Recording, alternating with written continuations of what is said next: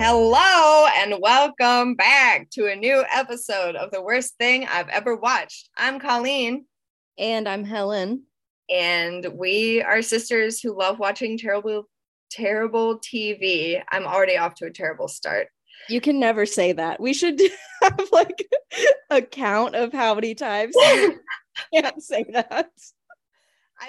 Before I started talking, I was going to be like, I feel like you should do this time. And then I literally fumbled it like on the second line. I got through the title, The Worst Thing I've Ever Watched. We're sisters and we watch terrible TV. And then we talk about it for you. It's all the T's, I think, I can't get through. Yeah, it's a lot of T's. You've got to tee it up. A terrible sound for like a microphone. Like, are you rapping like what's his name? Cody, the kid in this movie? Yes, dude. Halfway, like I got to the part of this movie where they're doing the dive competition, and I forgot his name, and I was like, "Is this kid's name Cody?" Yeah, then I was like, "It's got to be Cody." And then it literally popped up the subtitle Cody, and I was like, "Yes." So this week we are talking about a Mary-Kate and Ashley classic, the one and only Billboard Dad. They have a dad. They put him on a billboard. He's their Billboard Dad. The title really says it all. That's all that happens. That's pretty much all that happens. I remember a lot of things happen. I remember loving this movie when we loved it. We thought it was the best thing ever. One of like the really good ones. And watching it now, I did not remember like thinking about it. I don't remember very much about Billboard Dad. Watching it, of course, I was like shot for shot reliving like childhood nostalgia. Yeah. But a lot of things I remembered verbatim. Yeah. And there were a lot of other things that not just rolling in the dough. And the best part of his little scam is no one's going to know. Yeah, my subtitles said that it was scam. I always thought he said plan, but yeah, I did too, but it's hard to tell with the fake British accent. Yeah, which you were right, was fake. Okay, so Billboard Dad. The plot of this movie, what I was going to say was, I wonder if some weird way this movie influenced me to decide to move to Los Angeles. Maybe in your subconscious, you thought it was going to be like deeply. Yeah, like because I didn't remember that they're supposed to live in Venice Beach, and they do actually film it there. Yeah, and the kids are just like running around. It starts with Ashley just like rolling around on her rollerblades down Venice Beach, like she goes surfing, and then she rollerblades back to their house, conveniently really far away, conveniently leaving out all the drug addicts and like pot and just weird men with tattoos like propositioning you. Like it was so funny. Yeah, like the fact dog in the bikini. There was no dog in bikini there was no dog in a bikini with a man scratching it with a stuffed glove on the end of a stick. Okay, this is not the Venice Beach that I know. Maybe in 1998 that is what was going on in Venice Beach, but I think there's still a lot of crack going Venice Beach that I know, she dirty, honey. And there's a lot of like weird shirtless dudes like working out. Lots of weird people, lots of people like doing weird tricks and like rapping shows that like they get crowds to surround them and like the money for. They swing on like the monkey bar things at like Muscle Beach, where they're just like, oh yeah, people are out there pumping iron. I would never let my child never my like 10-year-old like just run. Maybe they're 12, but they're still 13. Like okay, I would never let my 13-year-old run around. I spent the whole movie looking for how old they were, and then they mentioned it a couple times that they were 13. Yeah. I was like, okay, I finally got their age clarified, but still too young to be alone on Venice Beach and all the time. I feel like the entire first half of this movie is just like the school book of negligent parenting and like people not knowing how to cope with trauma and grief, because it's literally just the kids doing whatever the fuck they want. Mary-Kate and Ashley are literally like parenting their father, who like can't cope with the loss of their mother that happened 2 years ago. Like, if this is their life now, and they're like making scrambled eggs for their dad in a plastic baggie, imagine what it was like right after their mom died. Like, these poor children, their dad is like the worst. I mean, I don't blame him, but like, he's not being a good parent. No, he's depressed. Yeah. And yeah, so it starts out, we have Mary-Kate and Ashley. And in this movie, there are Emily and Tess. Yeah, Tess and Emily, which doesn't matter because no one cares what their names are in any of these movies. They're just Mary-Kate and Ashley. Exactly. You know? Like, no one really like remembers what their names are in each respective movie. It's just I think the only reason that they probably even made them like other characters was just so kids didn't confuse Mary-Kate and Ashley with like the people in the movie. Yeah, I think so. Because if their names were just Mary-Kate and Ashley, I feel like kids would be like, and then that one time Ashley did this, but they probably say that anyway because they don't. Yeah. No. I mean, we didn't differentiate as children. We thought they were like the coolest people on the planet. So, oh my god, their hair was everything. Oh, the hair is so bad. The hair is so bad and is so good in this movie. They have all of like the twisty clip hairstyles that left the ends of your hair just like sticking out like weird feathers behind your head. Yeah, it's a lot of that like static electricity kind of like twisty little space buns on the top of your head kind of deal. Yeah, so it starts out I believe it's Ashley is Emily and Tess is Mary-Kate, I think so as well.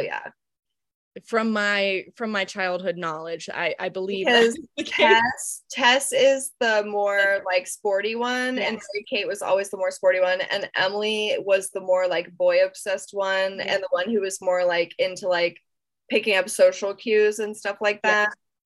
And so Ashley was Emily because Emily was the one who's obsessed with the lifeguard in this one. So Emily kicks off the movie and she's just like around Venice Beach by herself. So we get that opening shot of Venice Beach, but it looks way more tame than it actually does in real life.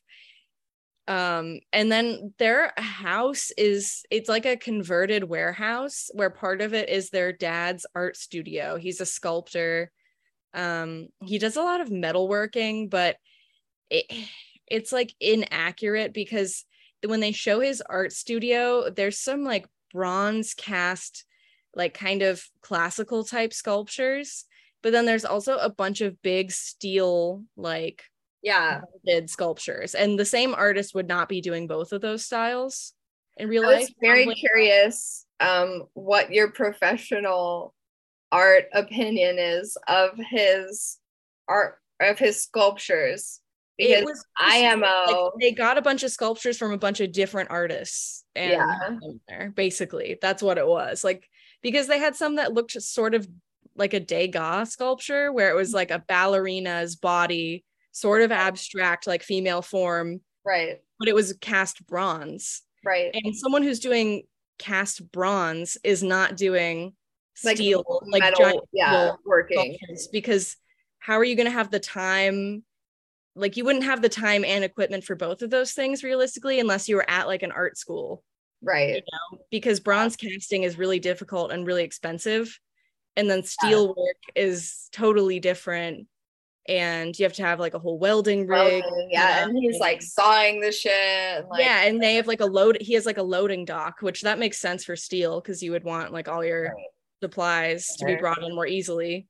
But it doesn't quite add up. It's like they just had someone maybe donate a bunch of stuff, right? Or I mean, props was like sculptures. He makes sculptures, like so they asked people, and the writer obviously doesn't know that either, because they say, so the like whole plot of this movie is that their mom died 2 years ago, like to when this is taking place, and their mom was a ballerina, which is why he has this like ballerina like Degas-esque statue that Helen's talking about in his workshop, because they said that he made it of their mom, maybe. Yeah.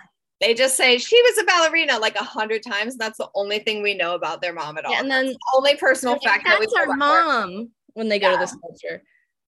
So their dad is like mad depressed because he doesn't know how to handle his grief and process his emotions because he's a white man in the 90s. So his children are the ones that figure out how to take care of him. And they decide that it's a great idea to put up a billboard of like a personal ad for their dad.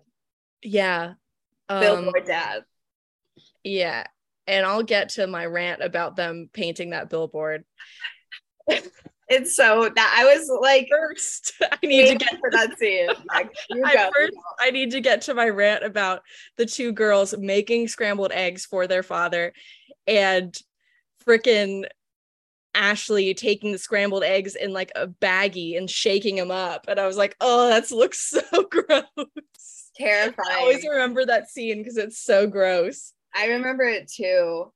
And when she goes, scramble, scramble, scramble, scramble, scramble, scramble, while she's like shaking the bag around. Terrible. Yeah, terrible. Again, like these children are parenting themselves. He keeps mixing up like their kitchen utensils with his studio equipment, which is so dangerous. Yeah, he's like, they bring him breakfast. And he puts orange juice in his cereal and then it's like, oh, why is this awful? And they're like, because you just put orange juice in it, dumbass. Yeah, we're not your like maids. And then he's like, where's my blowtorch? And they're like, it's under the coffee maker. And he's like, oh. Like, just leaving your blowtorch around for your children to play with. Like, thank God they are responsible young ladies. Yeah, thank God they're like, well, other than when they go in the middle of the night and paint a billboard with them. And also, how did they get up there?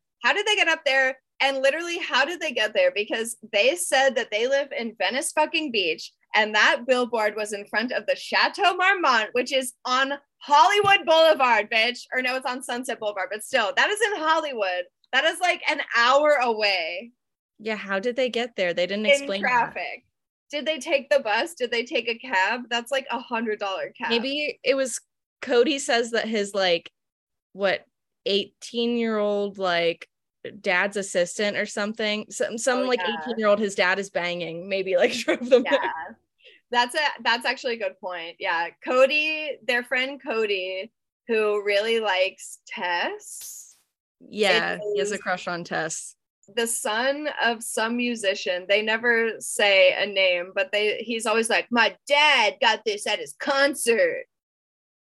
And stuff. So Cody like decides to help them with their plot to paint the billboard because the girls decide that the thing that will help their father become basically a functioning human again will be for him to get a girlfriend. There's a scene, they have this revelation that they need to help their dad where so they like wake up in the middle of the night. They can't sleep, right? They turn to each other and they're like, oh, dad is so sad. Like, what's going on? And one of them goes, what if something happens to dad? And the other one goes, like what? He dies of sadness? The other one says, you've seen Jerry Springer. It happens. Yes, the Jerry Springer. I was like, who is writing this dialogue? That is like the vaguest hint of suicide cloaked in a weird Jerry Springer show reference. You've seen Jerry Springer. It happens. Yeah, like so weird. They're addressing various topics. Like, yeah, this is very like adult. It's very adult. And they decide they're gonna like it'll make to get rid of their dad's depression, they're gonna just set him up with a woman. And they're somehow just like totally cool with this, even though their mom died not that long ago. And I feel like most kids would be like, that's not the solution to making our dad happy. Yeah, that's what I would think. Like, that's what I would think too. Like, you would think that, I think more often than not, what you see happening, this is a sweeping generalization in divorce, is that the kids take a lot longer to move on than the parents do. Like like a lot of the and times I feel that. like they get divorced and then they're like open to dating within the next like year or two. But kids are going to be like, you're not my real mom. Like when they get married, like 5 years from Yeah, then, but then you know what I mean? death is even more like takes longer to get over. Yeah, because Like, you're you're like, not, they were literally ripped from me, like against my will. and they're like preteen girls. They need their mom because their dad doesn't know how to help them with like periods and hormones and everything. Like, Yeah. and he's also, I mean, maybe he could. I'm not saying you like need a mom. No, he Saying, does I'm seem just saying he's not being proactive and like helping right. them with what they need. He's not making them breakfast. He's not like asking them about school. He's not going to any of their diving practices No. or meets. And he's also like not concerned about their safety while they're just like running around the west side of Los Yeah. Angeles. And they paint the billboard and what they write on it. I wrote down. I'm glad you did because I did not. I wrote down like every single little detail. I wrote down what they write on the billboard. It says, he's single, he's handsome, he's cool to the max. And that's relevant because his name is Max. Yes. Interested? Question mark. Write to Max Tyler at 10 Surf Street, Venice. And then there's like a picture, like a headshot of him. Of him. How did they get that up there? Did they have to go to Kinko's, print a giant thing, and then like decoupage it onto This is one of the things about this movie that makes no sense. And like as a child, you don't really clock it as much, but as an adult, you're like, they go up to the billboard, which is a pure white billboard with nothing on it, or maybe there's some things it on says it. Your ad here in red, so they have to paint over that white and then paint the black text. But all we see is them with one foam roller, one paintbrush on an extension, and black paint. And then somehow they're supposed to have executed this design, painted giant letters, covered the your ad here, which was in red, with white, which we never see them painting with. So it had time to dry. Rendered a portrait of their father either by hand. Yeah, like is it like glued up there, or did they like magically, I don't know, project I have so many questions about they put a projector on another building across the street and then like projected the photo onto the billboard.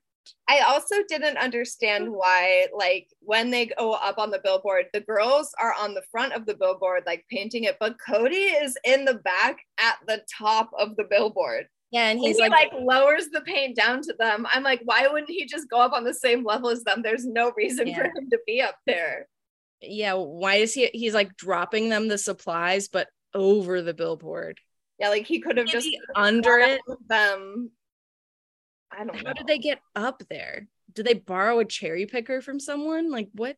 So a lot of billboards have like little stairs, like a little ladder that goes up the back of them and is fully terrifying, but it's like you literally just climb up like a scary ladder. And another plot hole.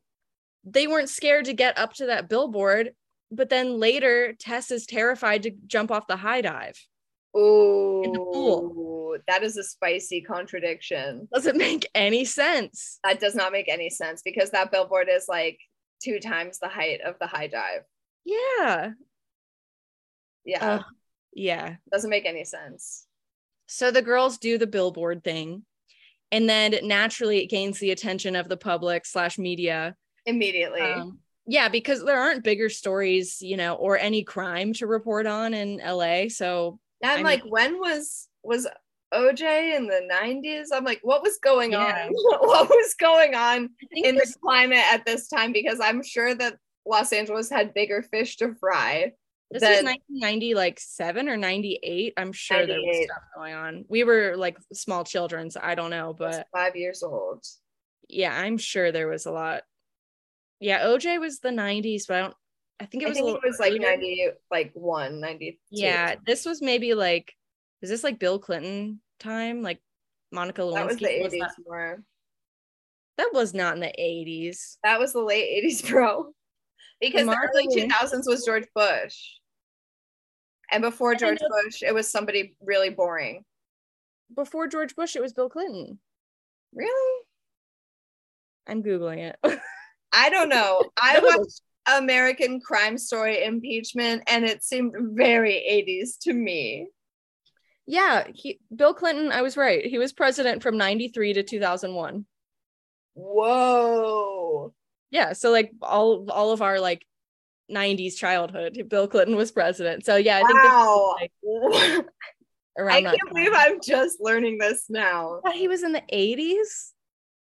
President in the 80s. Who was the president in the 80s? Reagan? Yeah, there was Reagan, and then after Reagan, was it after Reagan, I think it was Bush Sr. Oh, and then Clinton and then Bush Jr. Yeah, I think so.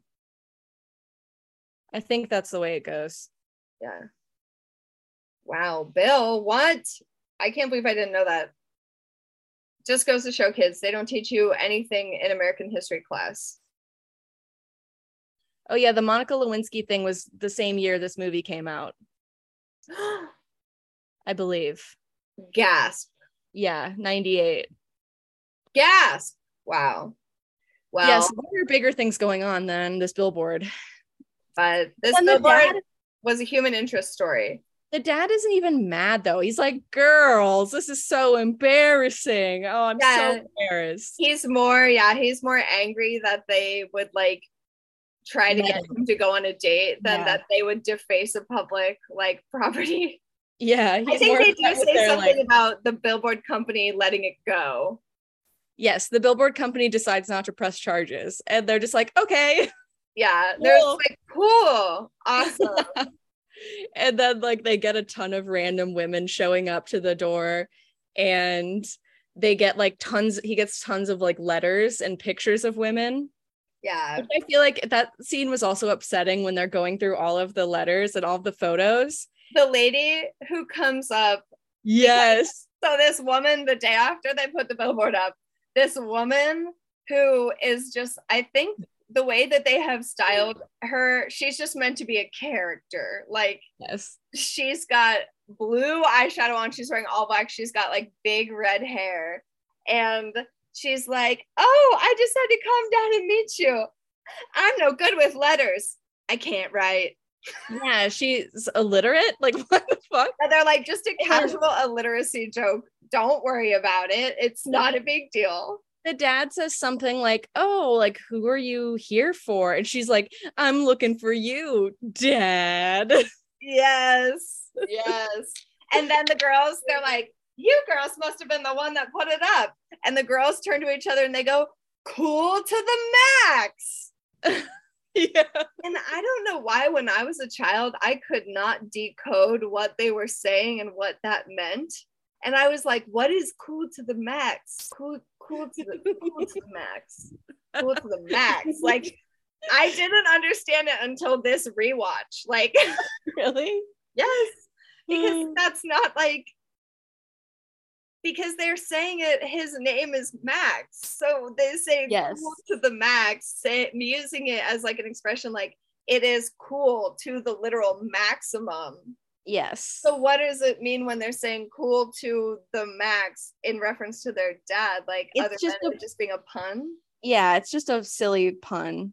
How was I supposed to decode they're just being as a child? They're just being clever. It's just a wordplay thing. Yeah. Call Jason Mraz. Call Mr. A to Z. It's all about the wordplay. Oh no. Please don't make fun of me for how much I liked Jason Mraz when I was younger. I'm not reading you at all. Jason Mraz was fire when we were younger. I don't know where he is now, but I think he's like cool now. He's just like doing whatever. I don't know. Now that I'm older and I see like his face and the hats, it's like a little creepy to me. Yeah. I feel that. The hats can get weird, especially with the face. But at age 12, I was feeling it. Yeah. I'm yours. That was his Sellout album. Just saying. That was his Sellout album. You liked him before that when he was cool. Yeah. When it was The Remedy. Yeah. That's a good song by Jason Mraz. Back to sorry. Cool to the max. So the Billboard company doesn't press charges. Yes. Dad is like annoyed but he agrees to go on 5 dates. And the girls get to pick who he goes on the dates with from the letters. Yeah, and then he's like, if I go on these 5 dates, then you'll leave me alone. Like, stop bugging me, basically, which is a lovely thing for a father to say to his children. And then he goes on a brief montage of dates. And it's sort of like a medley of like, one lady's too clingy. One lady is like, you're just gonna dump me anyway. And then one lady is like, who's a good boy? Who's a good boy? Got a little napkin for my little baby boy. That was weird. And then there's a French woman, and it's a huge deal. She raises her hand to like get the waiter, and she has armpit hair, and it's like a huge deal. He's like, oh God. Wow. Armpit hair. There are so many things in this movie that like date it in weird ways, and a lot of the like, why do the girls have to be strictly feminine, and like why do they always have to have a crush on a boy, like especially because Tess is like athletic and like sort of like kind of hinted at being sort of alternative. Yes, it's very weird to me that they never like, I mean, it was the 90s, I guess, so they were never going to go for that, but I feel like they missed opportunities. Yeah, for sure. I mean, the scene where we first get introduced. Okay, so we're going to pause the recap. The part in the plot, but there are multiple plots happening here. We've only addressed the plot with the dad's dating life, with the billboard. That's plot A. Which is like the overarching plot. Yes. There's a subplot about the girls on a diving team. Yes. And that's where we meet like their other little friends, and the friend Cody who helps them paint the billboard. His dad is a musician, as we mentioned, and he does this little like rap when they introduce him. I wrote it down if you want. Thank God. I do want to hear it because I don't remember. Let me see where I get it. Oh God. Okay, I got it. So Emily, who is Ashley, is obsessing over their dive coach. That's her. In each movie, the girls each have like a crush. Hot Brad. Yes, there's always like 2 boys that they're into, but in this case, their diving coach is like 16 or something, or what? He's way older. Goes to USC, so she says that he's on like the USC swim team calendar. Okay, so he's like a young adult. College. So he's totally not an attainable. No. It's just like a crush. She says, "I can't help it. He's a hunkosaurus." Yes, he's a hunkosaurus. And then that leads into Tess being like, why can't you just chill? Can you ever like not think about boys? And Emily's like, what? You don't think he's cute? And then Cody's like, that's not her type. And then Tess is like, oh yeah, what's my type then? And then he goes, a man who can jam, a dude with the power, can really rock the shower. Yes, and you're like, what? We're like, wait. I said with the tune. A dude of power. No, I said a dude of power, but he says a tower of power can really rock the shower. And you're like, what does that mean? Did he just admit to wanking off at the shower? That's what I was gonna say. Okay, and also I just need to, while we're just saying this, I just need to air a grievance that TV like taught me that guys like jerk off in the shower all the time, and apparently that is like not a thing. Like yes, that's not a thing. And I was like I would always joke like to my partner and be like, are you gonna go jerk off in the shower? And he was like, no one is doing that. Like, why do you always make that joke? Like, no one. And we were like, because of Mary-Kate and Ashley movies. Yeah, I'm like, because that's what they always joke about. They're always like, oh yeah, I was in the shower for like an hour the other day. Wink, wink. I think that's only a thing. The power can really rock the shower. If you like share a room maybe with like a brother or a sibling, or like you're in a dorm and you're like sharing, so the shower's your only place of alone time, maybe. I don't know. Or maybe otherwise, like, I don't you go in the bathroom to take a shower, but you're not really getting in the shower yet. You're like just sitting on the toilet, like looking at your phone or like whatever. They're sitting on the toilet looking at porn on Jerking their off phone, on jerking off. Is that a thing? I don't know what men are doing. I have no idea We what need to runs stop- through that mind. We need to stop guessing or analyzing Cody's lyrics because I'm pretty sure they were just written by like this whole movie. The dialogue is written by some like weird 50-year-old white man. Yeah. And he just like has no idea what kids are saying or doing, and none of it makes any sense. No. No. And Cody asks Tess to a No Doubt concert. And of course, like, thankfully, one of the girls chimes in and is like, we can't go to the No Doubt concert with you. Like, we're children. Yeah. Well, because his dad, they keep talking about No Doubt. I think they're like implying that his dad is like somehow part of No Doubt, but they never say. I don't know. There's another part of this diving team plot. So one part of the diving team plot is that Emily is scared of the high dive. No, Tess is scared of the high dive. Because Tess is like one of the best divers on the team, but she's scared of the high dive. So Tess is overcoming her personal fear in this plot arc.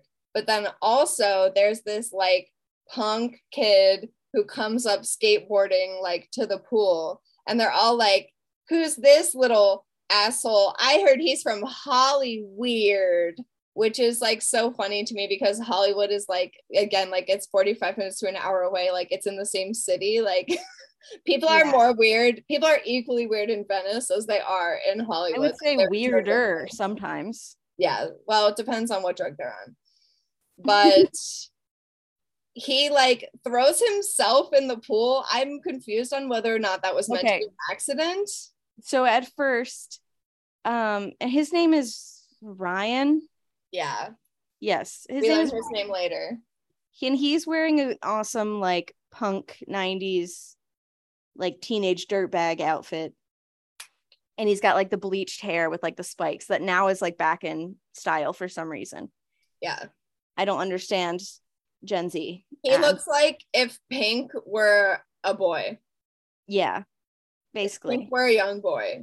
But he comes in while during dive practice. It's at like the public or like community pool. So there's other people there too while they're doing dive practice. But he comes in and he just like falls in the pool. Everyone laughs at him.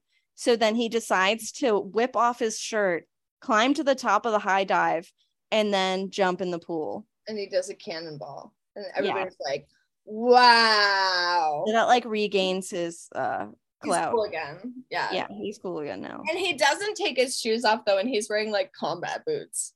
Yeah, he's wearing like combat boots and like baggy like cargo. Like I could not swim in combat boots. That's a hell no. No.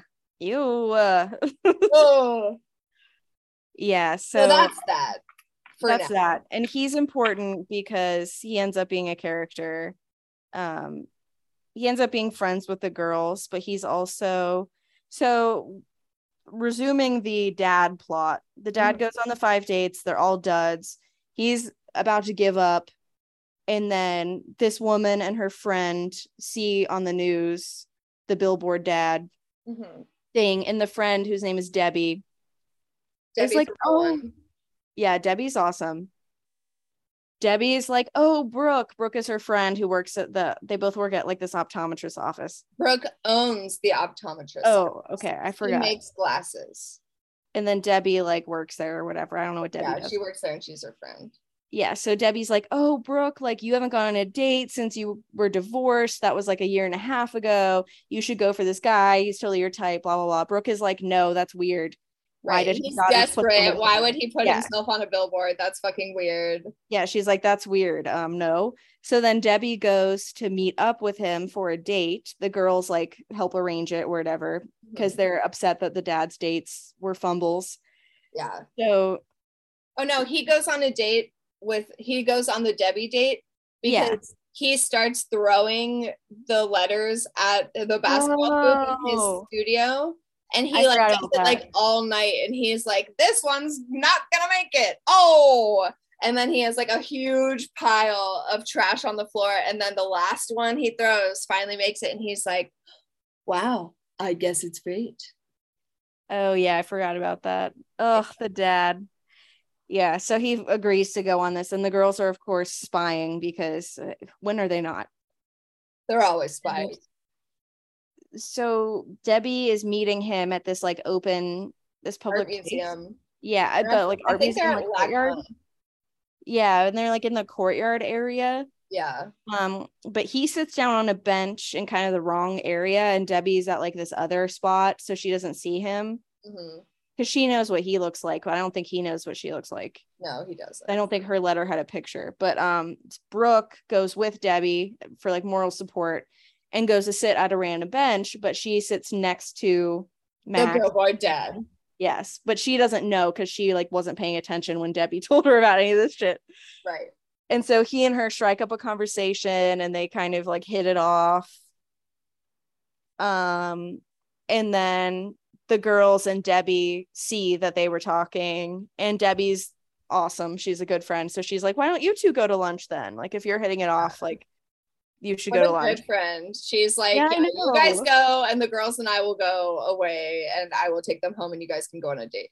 Yeah, which is so nice. But then the girls spy on the date anyway. Yeah. And they like break some vases or whatever. Oh, yeah. The dad says, I'm going to take her for a drive in my convertible. And then the kids, I wrote, of course, the kids follow them on a date again, wondering how the children are getting around Los Angeles to do this. Because an adult can't get around Los Angeles. No, I really am very curious how these children, and Uber did not exist. So it's not like they had a smartphone and they were like, I can just set it up. Like, no. You order an Uber and you have to wait like an hour for it because they have to drive in traffic all the way to get you. Yeah. Like, what the hell? How are they getting anywhere? They're just teleporting. Doesn't make any sense. But again, I guess rollerblading. The practicality doesn't check They're out. Still rollerblading everywhere. Still, that would take hours.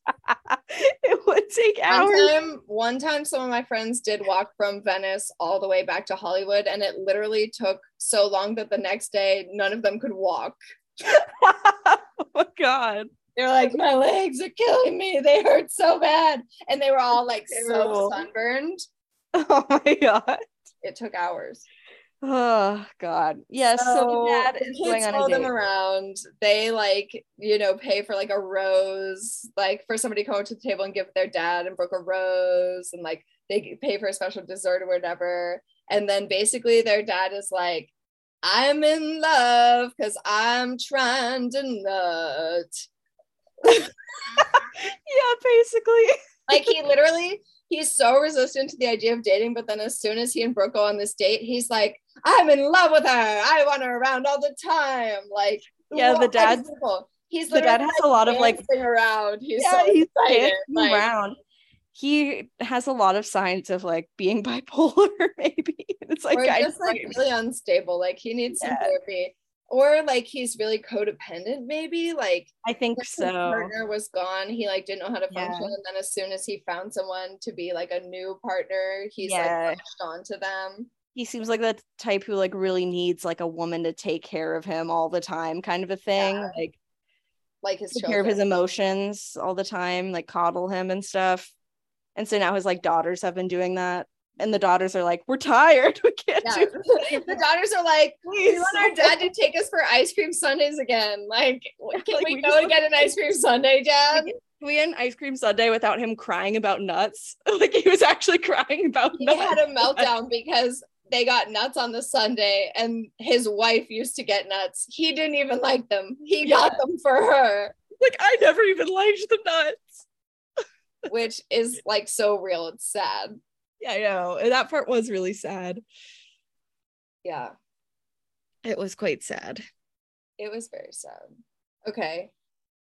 I feel like now we need to get to plot C. Yes. Now that the dad is like happy because he's been dating Brooke. Yes. This is when like plot C becomes the main plot, kind of. Yes. So the dad has an agent / manager whose name is Nigel, and Nigel is not a genuine man, and he is a conniving little weasel. As the girls say, they say that guy's fishy, and then she says, fishy? All you need is mayonnaise and you got tuna salad. Yeah, like what? Yeah, Who wrote that? awful. So Nigel basically, from the beginning of the movie, Nigel is like rolling big. Like he's got a Mercedes or whatever the fuck. He's wearing Rolexes and like Armani. And so like right away we know that he is a big spender. And then throughout the film, we learn that he is actually in massive debt. And Max is his only client. And he's basically like trying to ride the cash cow and milk it for all it's worth. Literally. Yes. And he's worried that now that Max is happy, his art is going to take a new direction and no one's going to want it, ... But plot twist, the real reason he's worried about that is because he's been making like rip-off, knockoff reproductions of his sculptures and then selling them as if they're the real thing for profit behind Max's back. So quickly, that becomes like the main plot of the movie. Yes. And Nigel, which I feel is very important to say, I told Helen that it was very problematic that the only Black person in this movie. What about Cody? Oh yeah, that's true. We don't know. We don't know Cody's. Yeah, he could be mixed. We don't really know what his. You know. You don't know what his parents look like.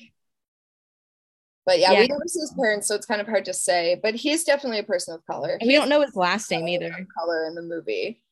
Yeah. And then Nigel is the only adult person of color in the movie. And it's low-key problematic that he is the only person of color in the movie and he's the villain and like the person who's stealing. Yeah, and he's like a con man too. Like, yeah, it's that's kind of not okay, but it is what it is. He also has a fake British accent, which it's hilarious.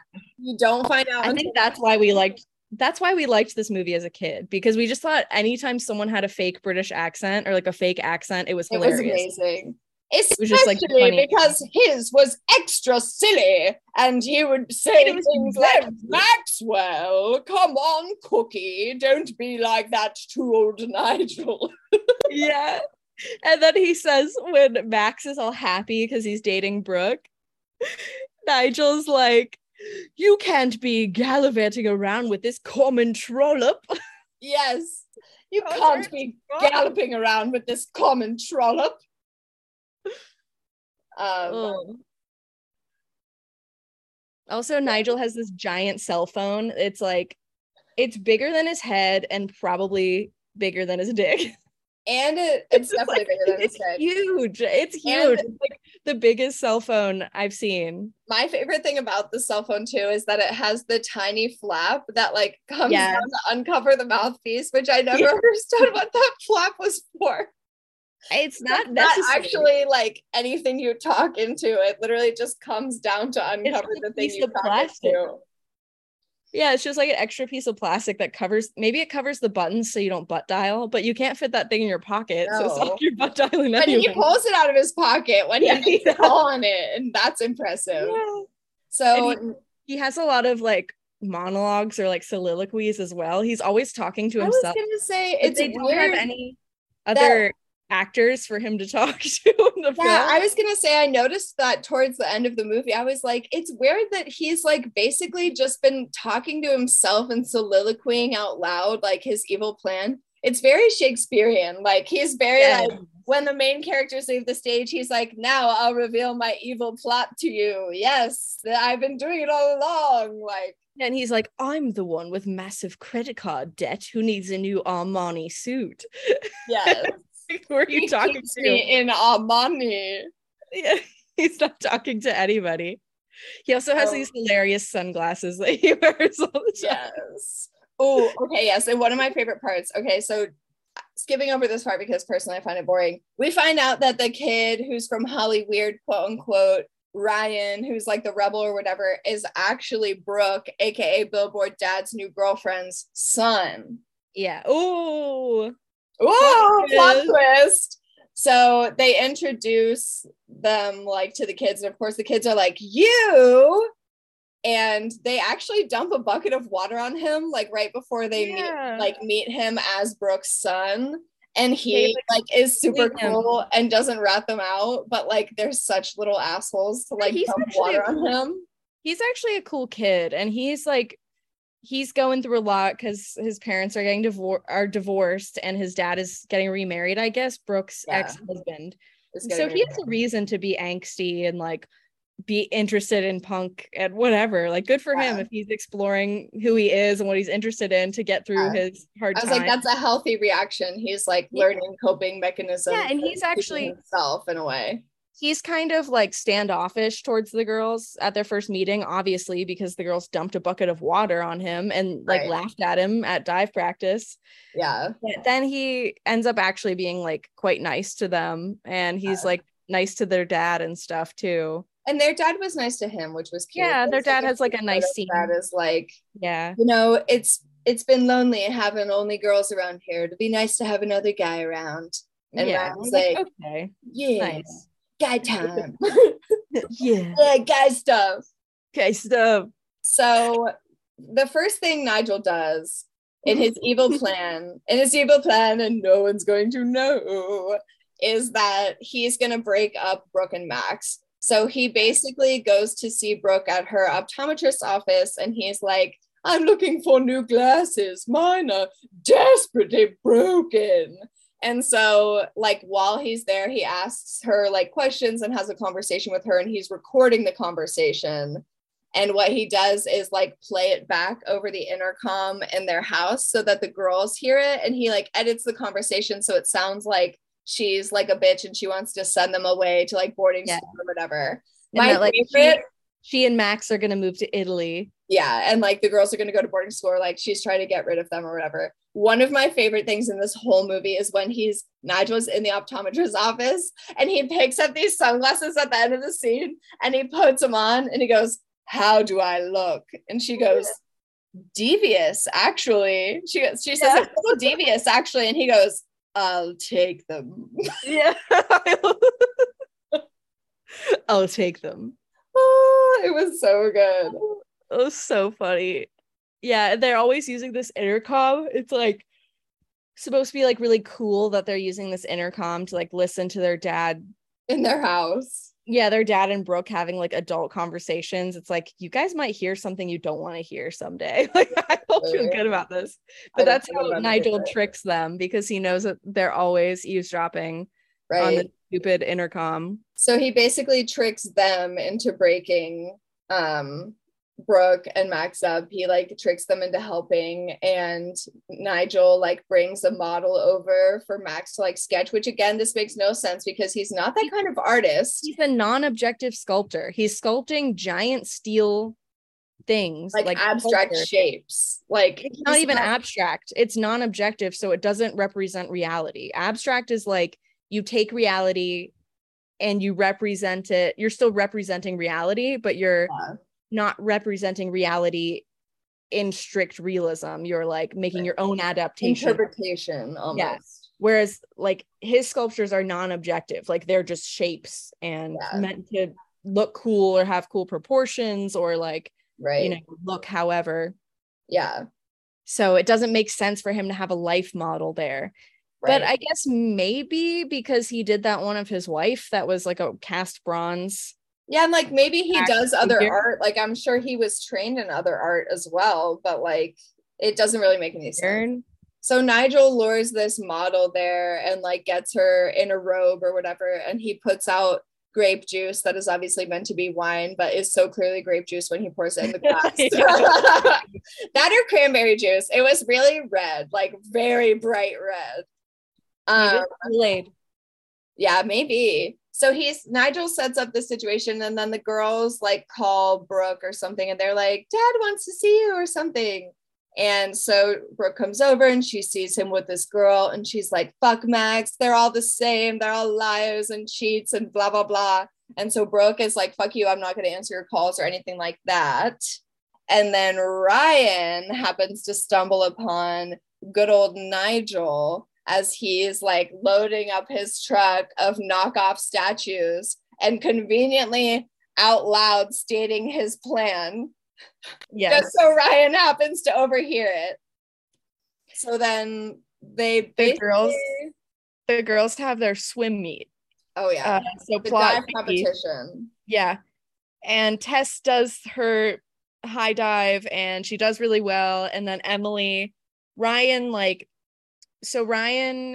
is really good at diving randomly. So he got a spot on the team, which meant since Emily sucks, she was kicked off the team.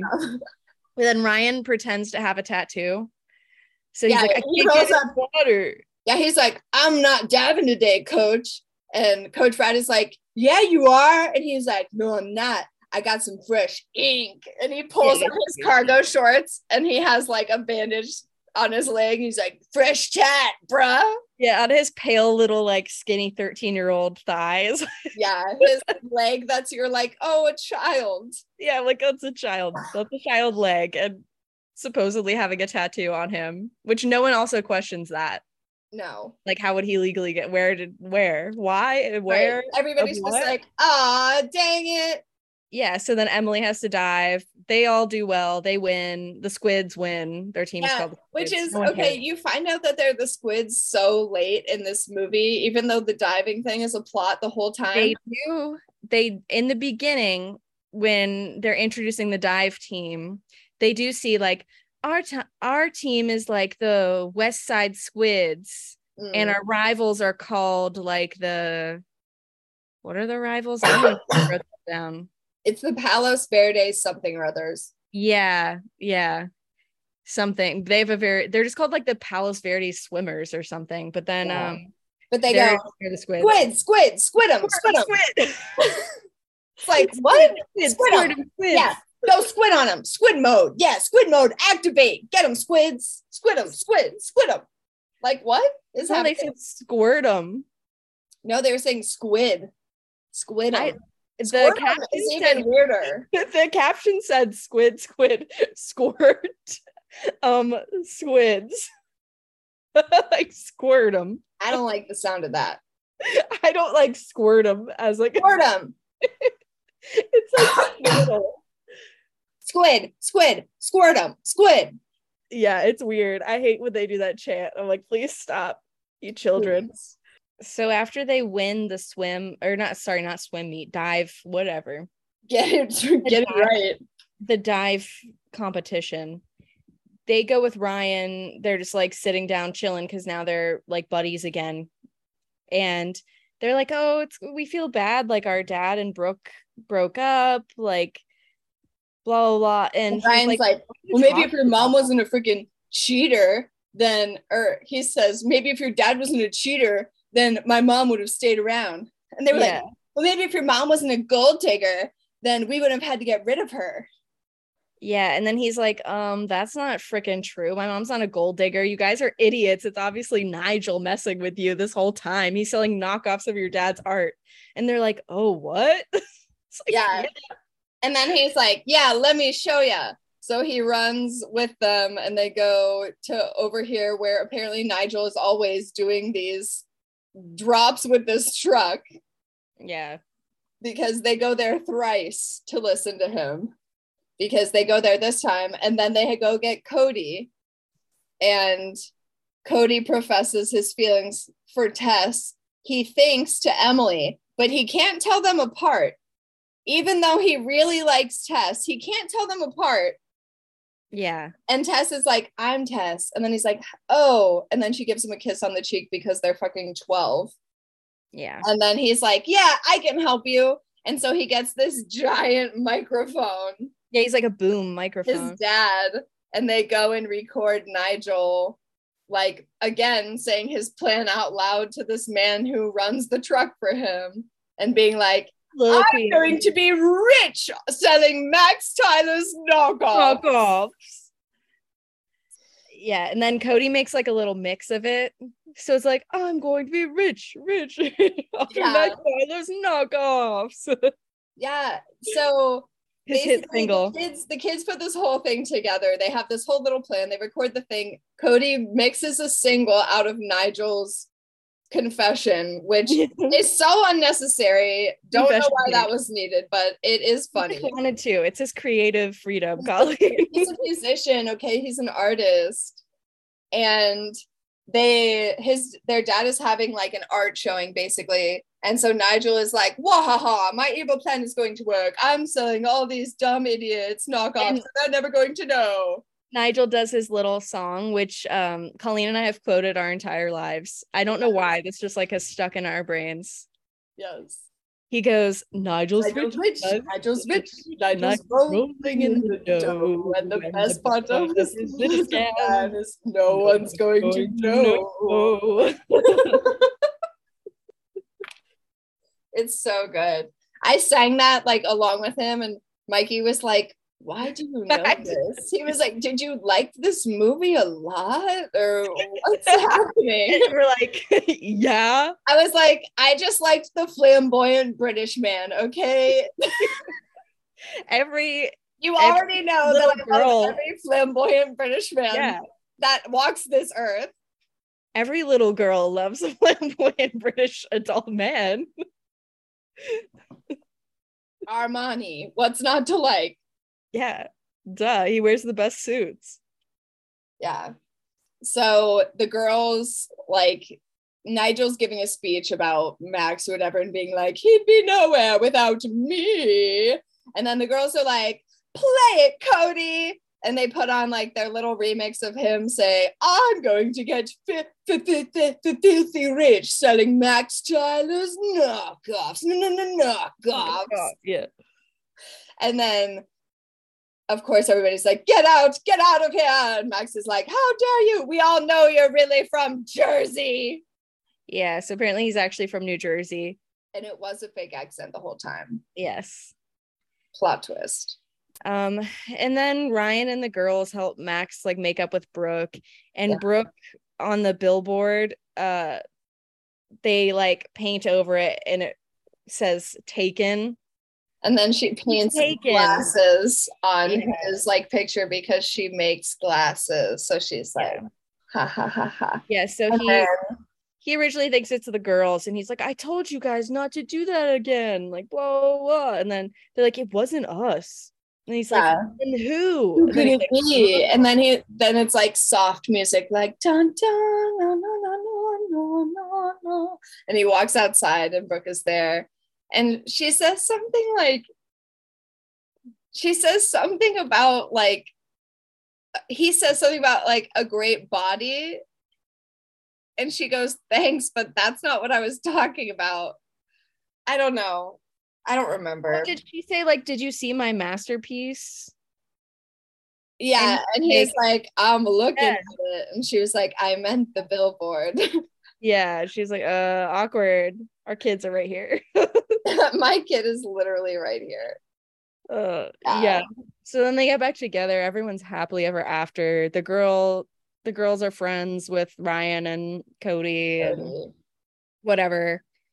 And then Nigel, they say, oh, and we all lived happily ever after.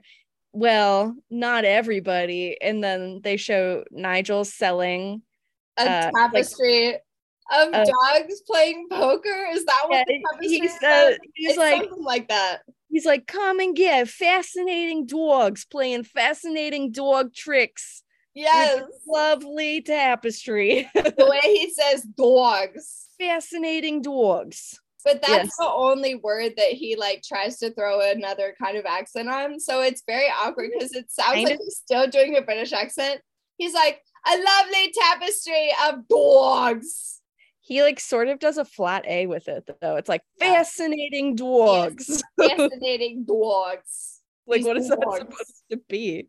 Dags. Is it like a Buffalo accent? I don't know. I don't know. It's supposed to be Jersey. I don't think that's really Jersey. That's like, I don't even know. That's like Queens or some shit. Yeah, maybe it's like Queens. Long Island. Long Island. I'm gonna go get a cup of coffee. That's Long Island. Maybe. Shout out to the part of this movie as well where Cody has an identity crisis and starts dressing like Ryan. It literally is only for one scene, but like after the swim meet or whatever, Cody thinks that the girls like Ryan more. So he's like, this is the kind of guy that Tess likes, obviously. So I gotta like be that kind of guy. Yeah. And then they're like, What? No, like we don't like Ryan like that, you weirdo. I feel like Ryan is like our weird brother to be. Like Yeah, we our don't weird, want to like almost make out with stepbrother. Ryan. Yeah, Like we're trying to make out with swim coach Brad and like maybe Cody, but let's be honest, we all know that Tess is definitely gay, whether they say it or not, and he ain't gonna touch nothing. No. And in the last scene, he goes to like put his arm around her and she like moves it away and is like, not that happy. We're not that happy. Yeah, they're like, everybody lived happily ever after. And Cody's like, oh yeah. And she's like, yeah. And he puts his arm around and she's like, not that happy. Yeah. You do not have my consent, sir. Yikes. We need to watch. So obviously, this is not going to be the only Mary-Kate and Ashley movie we watch. But I'm sad that on so this is available to watch on Hulu. We forgot to mention that. Usually we tell you where you can find these in things the beginning, if you're curious. Sorry. But this one is on Hulu, and there's only 3 Mary-Kate and Ashley movies on Hulu. Passport to Paris. Yeah, and then Switching Goals, which is not that good. I was thinking about that one. I haven't seen that one for a long time. I don't remember it being very good. Yeah, it's not that good. There's not that much drama. The best ones are Holiday in the Sun. Yes. So it's this one is up there. Billboard Dad is up there for like silliness. It's good, but not for like romance. No. Holiday in the Sun is good. For romance and adventure. They get arrested in that one, don't they? I think so. They get arrested in New York Minute, but they're like older. Yeah. But then there's Passport to Paris. Amazing. Isn't there one? Is it When in Rome? The one where they go to Rome? Yes. Yeah, that one's good. I don't remember that one really well. I swear saw Holiday in the Sun like 100 fucking times. Yeah, we've seen that one a lot. That's the one where they go to Australia, or is that the one where they go to Hawaii? No, that's the one where they go to Australia, and the guy from the Hilary Duff movie Raise Your Voice is the love interest. Yeah, he's in a lot of movies. Like all from that like year. He has that like one, it's his like same role in every movie. Yeah. Oh, it's sort of like mysterious, cool guy who's an instrumental person. Yeah, and I think it's kind of weird. So I feel like he's hired in these movies, in these like late 90s, early 2000s movies, as kind of like a token diversity. Because he looks vaguely diverse. Like he looks like he's not white, but you're like, but I don't know. Yeah, but I don't know, so it doesn't matter. It's like that kind of weird vibe. But he's like less white than most whites. Yeah, I know, it's weird. Like it's like I find it really weird. They say, you know, just like it is a phenomenon that lighter skinned people of color tend to like be able to be more easily accepted or whatever. Like white people are more accepting of lighter skinned people. Not saying that's right, but I'm saying that's real. No, and I feel like the opposite, there are the less white people that were like, you're different from us. I don't know, like the whitest of the white people outcast the least white people and put them on the level of like the lighter skinned people of color. Do I need to edit this out? I get what you're saying, that like especially in casting in teen movies. Yeah, like they cast that guy who like I don't know where his family heritage is based. You know, I'm curious. But he looks to me like he's just a white guy with like olive skin. Because he's in What a Girl Wants also. And like brown hair, like blackish hair.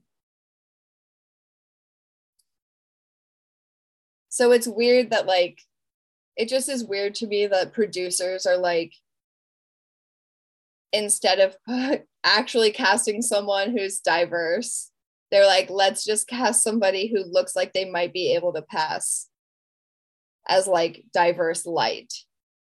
So he's British. Wow, he's 42 now. Wow. How old's Amanda Bynes now?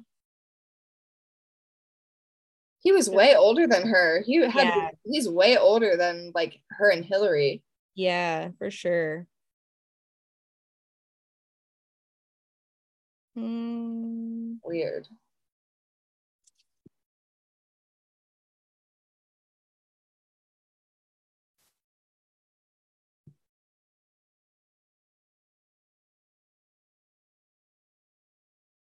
It's not saying anything about his background.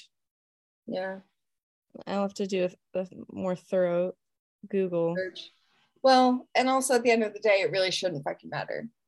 No, but it just in this conversation, like we're talking about like how like the casting is fucked up in casting, like racially across all the lines, especially in Mary-Kate and Ashley movies. I just always feel weird about the casting and like I don't know if there's the writing. I don't remember seeing like Black people in any of these movies. No, really, except for Nigel.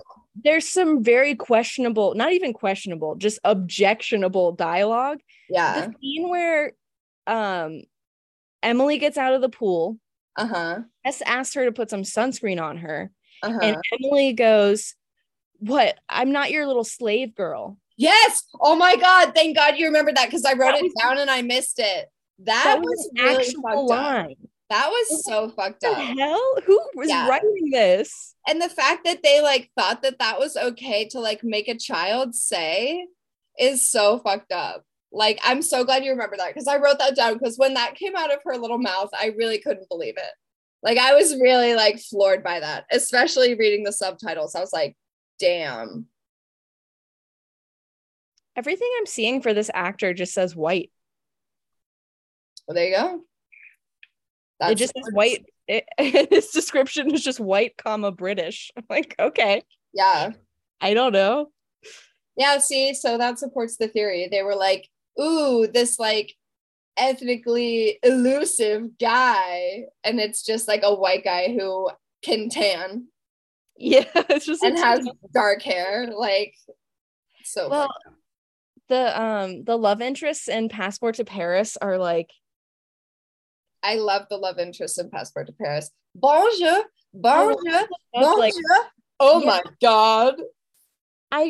This might be a dumb question, but I haven't seen that movie in so long. Are they actually French? Yes. Are they?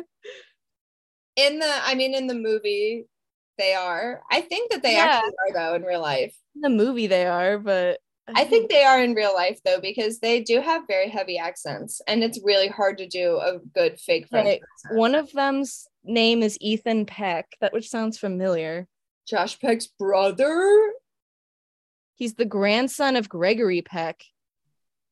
That does sound familiar. He played young Spock in Star Trek Discovery. Okay, he's actually been in some stuff. Good for him. Good for him indeed. Passport to Paris is still listed as one of his like first things that comes up though. He's like, that's where I got half my fans. But he is not French. And the other guy, the other guy is listed as a musical artist. And he's done like the score for different documentaries, but doesn't really act anymore. But yeah, I don't think either one of them is. They do good little fake French accents then for youngins. I feel like we're gonna watch it again though, and it's gonna be awful. But in my memory, it was very like the French model that they befriend, who gives me Shania Twain energy and always has. I don't know why. Anyway, we're gonna watch another Mary-Kate and Ashley movie for sure. And then there's the Mary-Kate and Ashley. Oh yeah, there's When in Rome, Passport to Paris, New York Minute, Winning London. Those are like the destination. Oh yeah. And then there's Getting There. Our Lips Are Sealed is the one in Australia. Yeah. Holiday in the Sun, I think you're right. They're either in Cancun or they're in like Hawaii. Yeah, they're on like a tropical vacation. Which is like, those are not very different, but okay. Yeah, where do they go on Getting There? I don't know. Like, there's so many of them. There's also the Challenge one. Oh, I remember that one. And I always loved the Mystery Cruise ones. That was on VHS. That was like not a real movie. That was when they were only like 9 or something. They were really young, but I loved those Mystery Cruises because they had a little basset hound that would wear like a Sherlock Holmes costume. Yes. I am so excited. I love that shit. It was very Wishbone energy, but the basset hound wasn't the main character, so And then To Grandmother's House We Go. Do you remember that one? That is one of my favorite Christmas movies I of know. all time. And it's so scary. I know that involves kidnapping. It should be like a horror film. Like that should Like, be a horror film. And they're in like that truck with that creepy people. Okay, speaking of kids getting kidnapped, I was talking about how fucked up Chitty Chitty Bang Bang is the other night. And we should we've got to watch that. because that movie is so bizarre. The kitty catcher gave me nightmares. Yeah. Ages and ages. How the West Was Fun is one of their like really old ones. Oh my god. That was bad. Wow. God, there's so many. Those poor girls. The hardest working girls in show business. Other than their sister, Elizabeth. Yeah. Who is now one of the hardest working girls in show business. And just very odd people overall. But good for them. I mean, she seems more normal. I don't think so. Really? I don't know much about her. I don't know much about her either, but I've heard some she's just like a very silly seeming person. And I don't think she like keeps up with like social media and like stuff like that, which I think is probably a really good thing for her. But like she says a lot of things in interviews and stuff that make her sound like clueless. And people are like, LOL, how is she even real?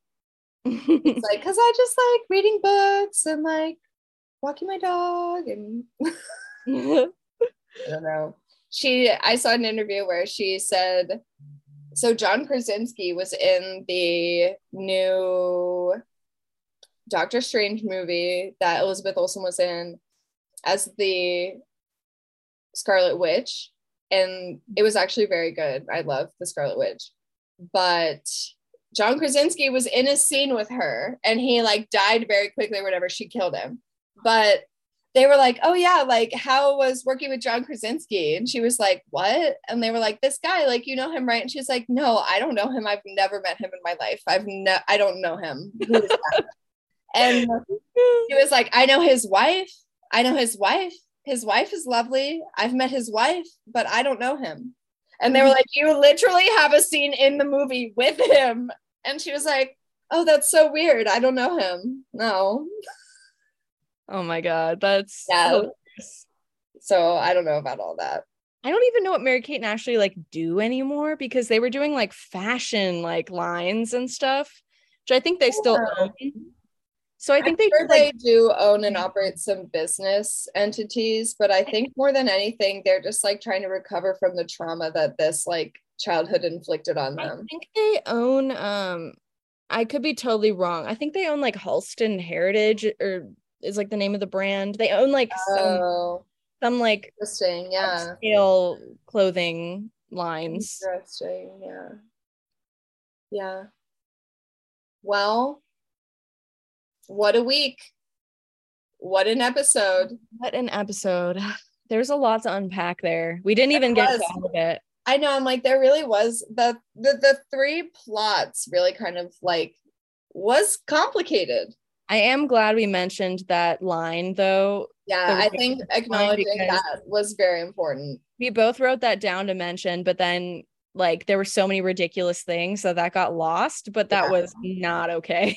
No, and I would say overall, like the weird subliminal messaging of this movie for young women especially is really fucked up. Like the heteronormativity, the like femininity and the expectations of beauty, and like how especially like the dad and like his relationship to women, and like how women are valuable for sex, and like she's a gold digger, so we got to get rid of her. Like there's a lot of stuff that I feel and like, then like the depression issues that they just kind of like blow over, and then Ryan dealing with like his parents' divorce and his dad's remarriage. Like there are some really big things going on in this movie.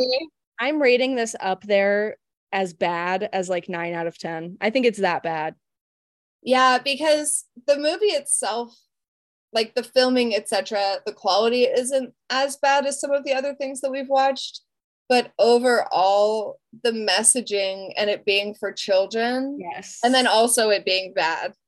I do feel like, yeah, Like because plot the Slave holes. Girl line, I have to give it like an 8 or a 9 because that's so unacceptable. Like in It's every way. inexcusable. Especially like 98 isn't that like 98. You should know Yeah, not to make a comment right. like that. Not with children. Like not for Yeah, children's movie. Like you're writing that for children to say, like not okay. and that's like a casual line you come up with too. Like Yeah, like she was like, "Don't put sunscreen on me." Oh, I'm not your slave girl. Like what? yeah, Okay, yeah. Wow, this is one of the things that we've rated the worst. yeah, because there's just so many things wrong with it.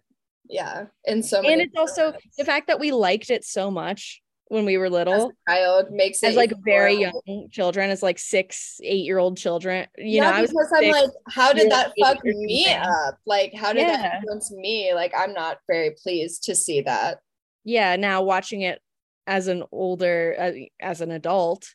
Well, and I would never want, like, if I had a Ooh. child, I would never be like, let's watch this movie as like a fun nostalgia thing because I would never want my child to hear or see so many of like the behaviors in that movie. I also think like this was one of those movies that like we didn't really watch with our parents or anyone's parents. This was when, like they would just get like we would just go to Blockbuster. They would get a VHS and be like, "Oh, it's Mary-Kate and Ashley. It's rated G. It's fine." You know, or it would be on TV. We just watch it on TV. Yeah, or it would be on TV, or we'd have someone would have a VHS of it. So, and it was rated G. We just went by ratings. Like our parents didn't like previously like vet everything we watched. It was just we went by ratings or what was on TV and what was okay to watch. Yeah. And it's got the Mary-Kate and Ashley like stamp on it, so it's got to be not like raunchy. But that doesn't mean that it's not racist. Yeah.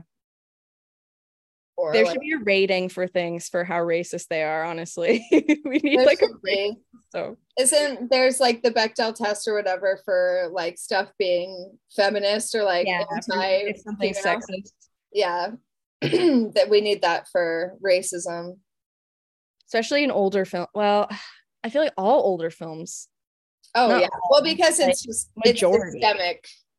The systemicness of it literally is ingrained in everything. So and it's unfortunate with like children's movies too. Yeah, it's really fucked up. So who knows where we'll go next, because this was quite unexpected, this journey that this film brought us. I was like, oh, haha, light and funny, like nothing to see here. And she took a dark turn. She's getting an 8 or a 9 out of 10. That's grim. Yeah. It's a baddie. She's a baddie. She's a baddie. It's not a goodie. It's an oldie and a baddie.